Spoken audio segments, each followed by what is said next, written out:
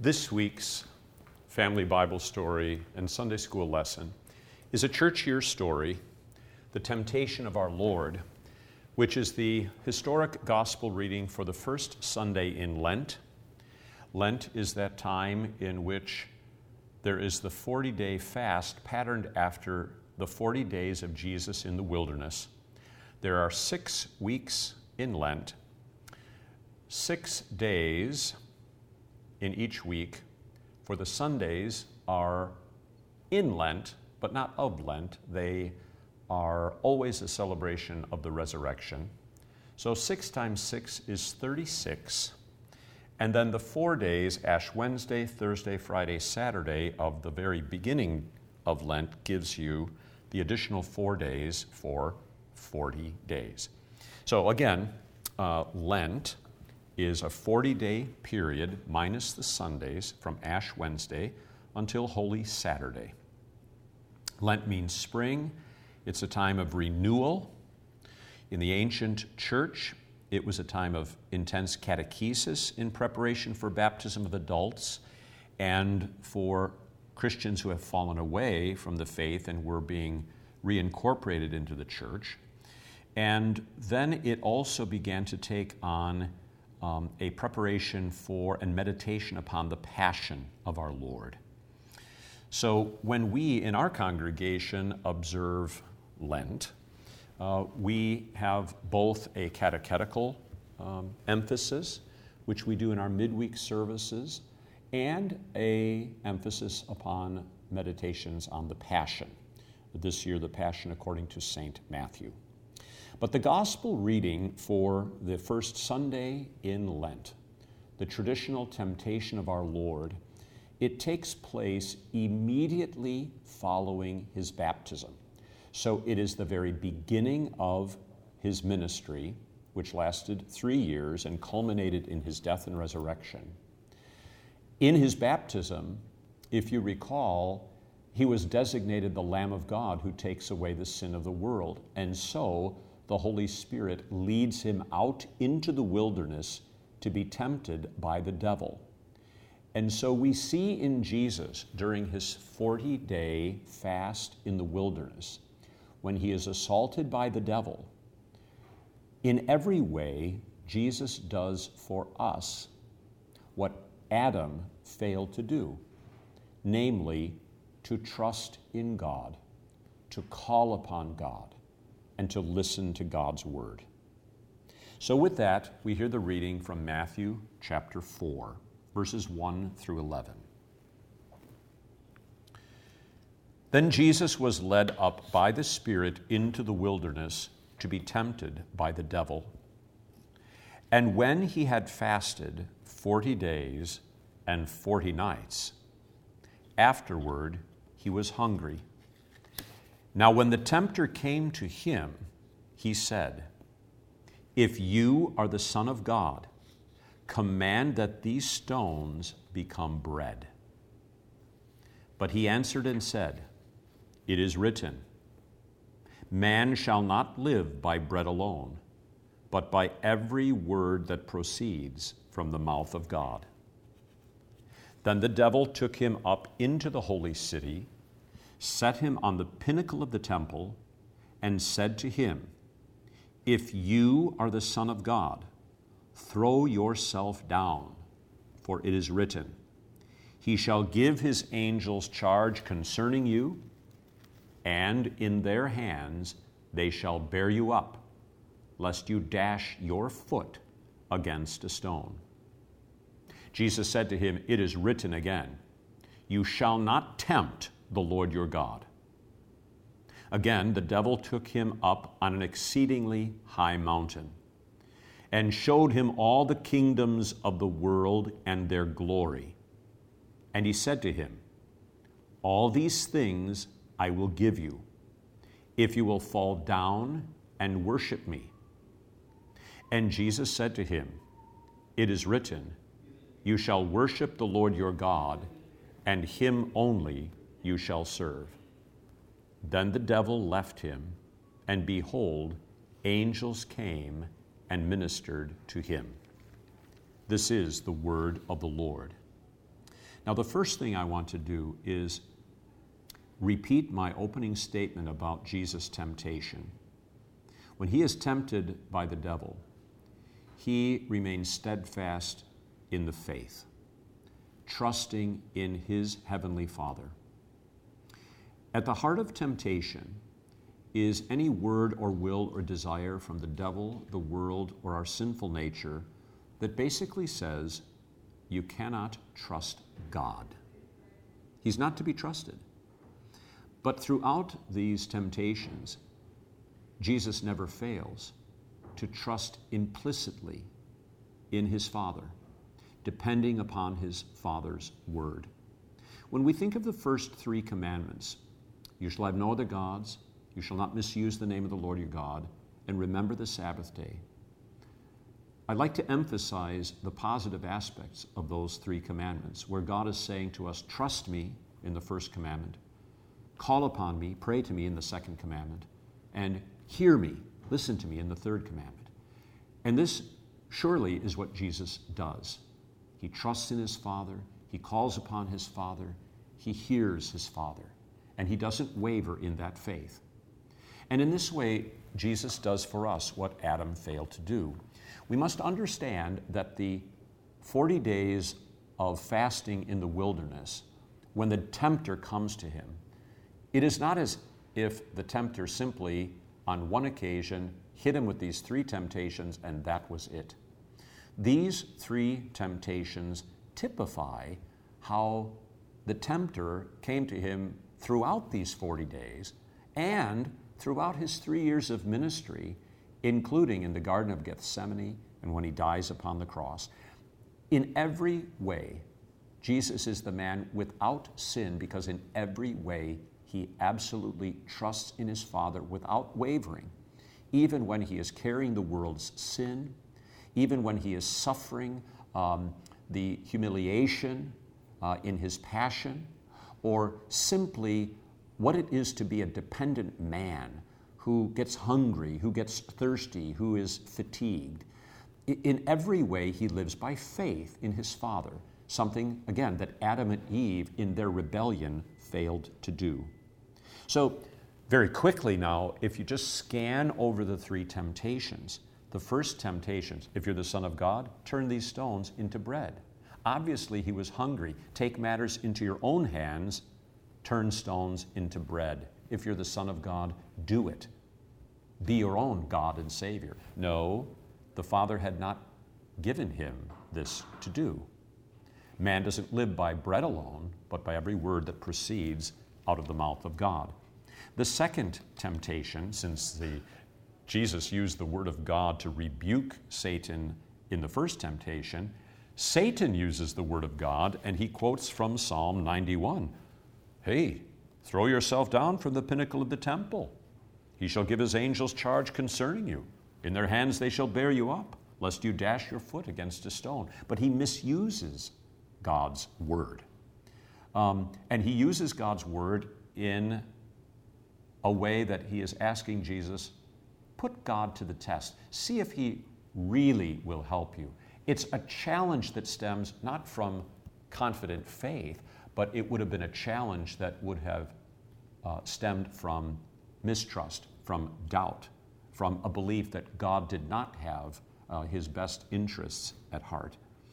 And so Jesus replies to him, you shall not tempt the Lord your God or put him to the test.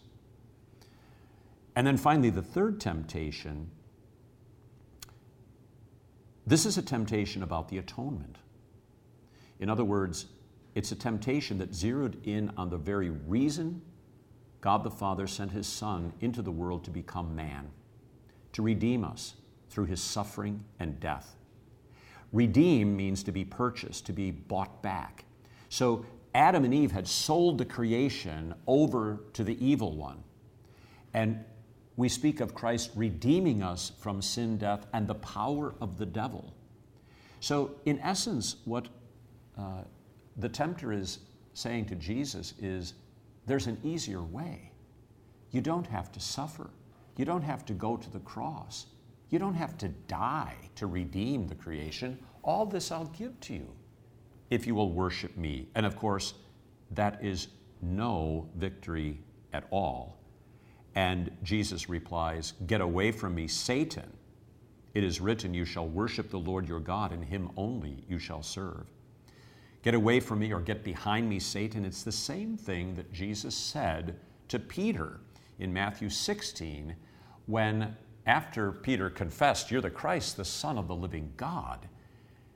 And then Jesus talks about how he must suffer and die. Peter says, God forbid, this must never happen. And in response to that, Jesus says, get behind me, Satan. Because the cross, the suffering, the death for the sins of the world is the reason Jesus came into the world. And in his suffering and death, he is the righteous sacrifice because he remains absolutely steadfast and resolute in his faith. And so that leads us to an understanding about how Jesus replies to all of these temptations. When he quotes the Word of God in each of the three, well, it's true. The Word of God in each of these three applies to us. We don't live by bread alone. We live by every word that comes from the mouth of God. But when Jesus uses it, he wants us to understand that this is his confession of faith, that this Word of God applies to him. So it's as if he were saying, I do not live by bread alone as the Son of Man. I live by every word that proceeds out of the mouth of God. And he did throughout his ministry from the beginning to the end. And when he suffered as he did throughout his earthly ministry, the ridicule, the rejection, the buffeting, the persecution, the blasphemous words against him, he did not put the Lord his God to the test. That's from Deuteronomy chapter 6. And then finally, when the devil invited him to receive all that he wanted in a small exchange for worshiping me, he says, get behind me. And then he quotes again from the Old Testament, book of Deuteronomy, you shall worship the Lord your God, and him only shall you serve. It is as if he were saying, I worship only the Lord my God, and I serve only him. And I will not put the Lord my God to the test. And I live by every word that proceeds out of the mouth of God. So you see, in this way, Jesus shows us to be our Savior. And I like the word champion. He's the one that defeats the devil when he is tempted.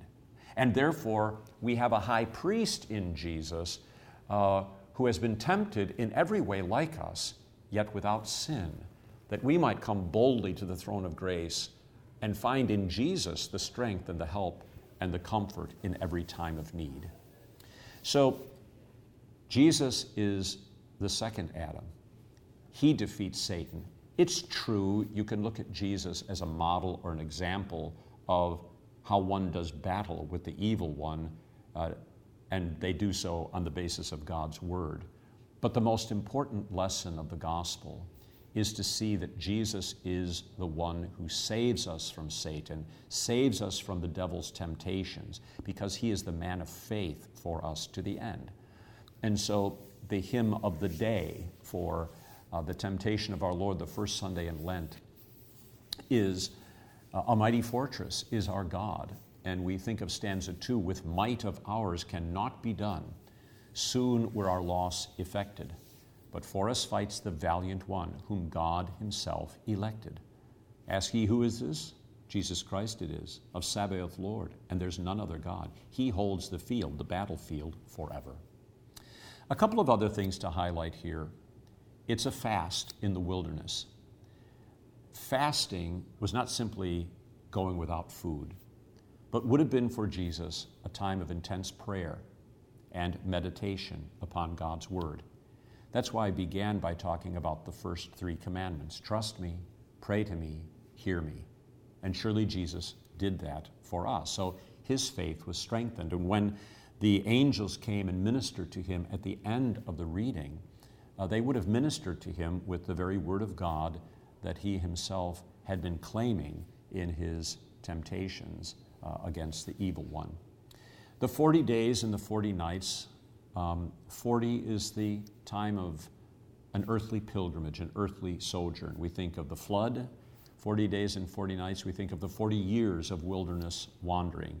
So Jesus' 40-day fast is a pattern for the church that is to hear the Lord's word, to call upon him, and to trust in him with renewed zeal. And so this period of time is noted by as a penitential season, a time of contrition and repentance, and we are called to hunger and thirst for everything that we need in Jesus, who is for us what we fail to be. And again, emphasizing what temptation is, any word, will, or desire that says to us you can't trust God. But Jesus does, and when the devil misuses God's word, Jesus straightens him out and preaches and makes use of God's word faithfully. So, what do we learn from this wonderful gospel reading that begins the Lenten season? Number one, the Son of God became man to do for us what Adam failed to do: trust in God's word.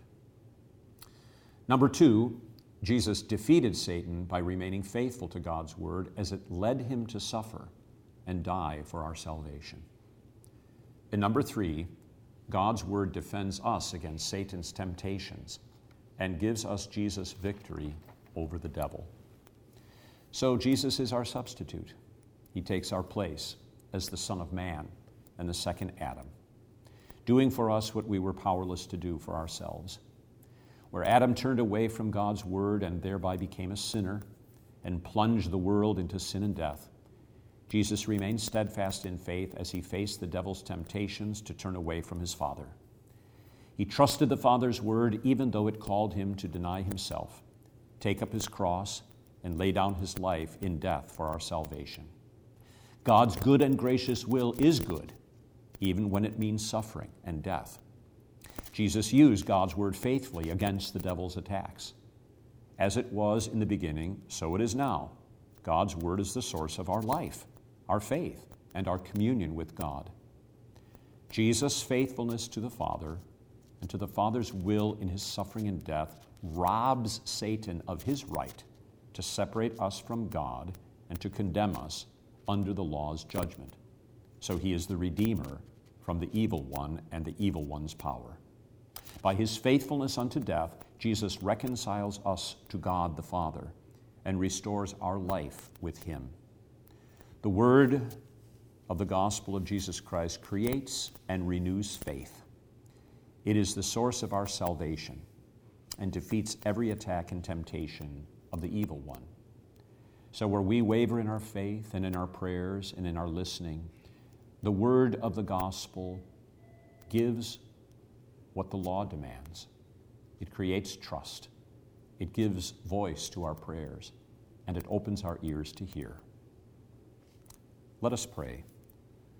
O Lord Jesus, since you defeated Satan for us by enduring every temptation and by going to the cross on our behalf, strengthen our faith in you as our Savior, so that we rely upon your word alone when we are attacked by the evil one. In your holy name we pray. Amen.